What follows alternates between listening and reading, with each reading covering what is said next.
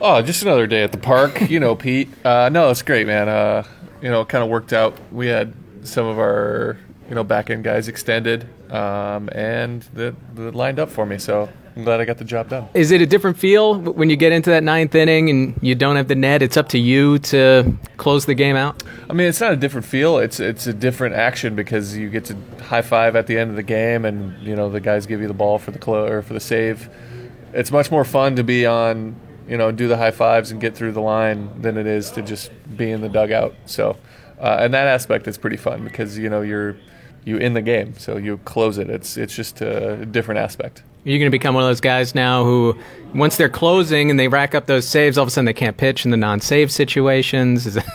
You know me. I'm a big prima donna when it comes to when I throw, the time of day. So I'm very, very particular and kind of cranky. You've seen that though. I mean, it seems to be a real thing for some closers. I mean, we just had an incident in Washington where Sean Kelly spiked his glove. You won't see that out of me. I don't think I've got it in me.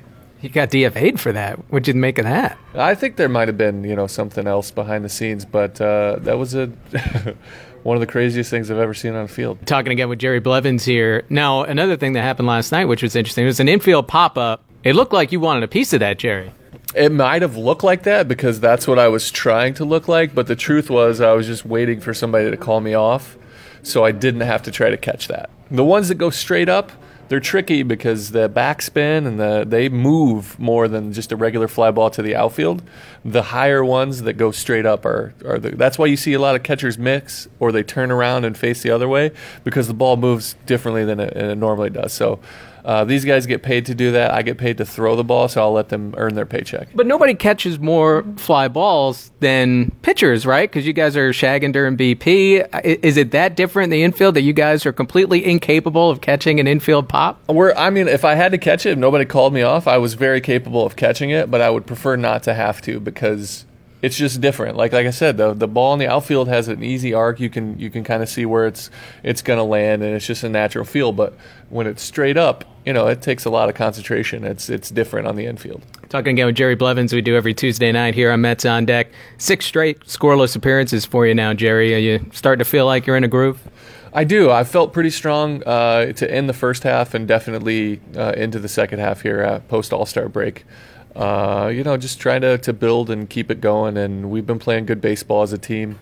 We're competitive. We're putting a good product on the field, and it's nice to be a part of that. Now that you're going well, I'm kind of curious, when things weren't so well for you earlier this year, when we talked, you maintained confidence that, hey, I feel good, everything's good, it's just a matter of this all turning around to try to get in the head of an elite athlete a little bit.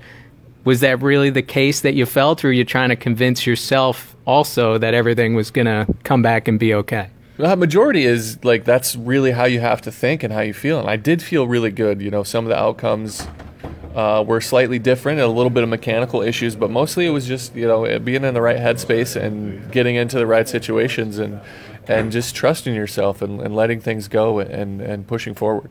Talking again with Jerry Blevins here. You're taking on the Cincinnati Reds right now. Joey Votto, a part of this team, one of those lefties that you end up facing a lot. He's become maybe the hitting guru in all of Major League Baseball. What are some things that stand out to you facing Joey Votto and watching the way he goes about his craft? Yeah, I mean, you'll notice he gets 2 strikes, or even when he doesn't have 2 strikes, he gets a feel. He'll choke up on the bat a lot. You don't see that very much in today's game. He puts the ball in play. I read something the other day. In his last 8 years, he's had 6 or 7 infield pop-ups, which is an unbelievable feat. The guy just doesn't miss-hit a ball and pop up on the infield. It's a crazy thing. You should look that up if you haven't. But he's just a guy that's an excellent ability to put the bat on the ball. He's a hard worker. He's a strange guy. You'll see him. I've seen a bunch of his highlights where he fake throws the ball to the fan, and he pretends to be angry, stomping on the beach ball when it gets on the field. He's just a fun character, man. You say strange guy. Have you seen some of that up close, or you kind of seen the same clips that we have? I've seen a little bit. I've faced him a few times. I've seen him, smile at me on a certain pitch, like, hey, that was a pretty good one. Or I've gotten him out in Cincinnati, and I think he's broken his bat as I was walking off the field, so that's entertaining. And my brother and best friend from back home, they grew up Reds fans, so they see it firsthand, and so they get to watch it on a regular basis. They get a crack out of me contributing to some of the Joey Votto-isms. And there are a couple of them. He was trying to get into Wrigley Field and highlight this year, and he had a fan behind him that was recording him. The security guy stopped him. He didn't have a security badge on him or whatever. And Joey Votto just looks at the fan that's recording and says, "Who am I?" Joey Votto! And that was how he got into the stadium. So, yeah, he's got a couple of those kinds of things. How about, I mentioned he's become kind of like a hitting guru, I suppose, where a lot of hitters seem to look to him and he's willing to share what he's learned. Is there a pitching guru or something along those lines that you can think of in the game today? I don't think there's any particular guy on the pitching side that I can think of that stands out like Joey does as a hitting guy. It's got to be a lefty for sure. Joey Votto's a left-handed hitter. He's got those quirks, and he's unbelievable at what he does. Gosh, I don't know. I can't think of it. Maybe if you followed my Twitter feed, anytime I don't do well, or even sometimes when I do well, there's a lot of advice that gets given on Twitter.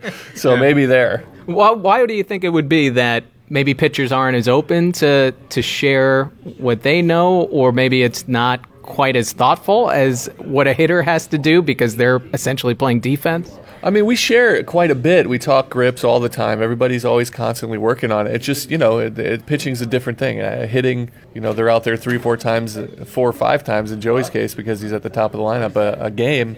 And so you get to see him working on his things. Daniel Murphy on the Nats side is a huge, he talks about launch angle. He'll talk to you about hitting all day long. It doesn't matter who you are.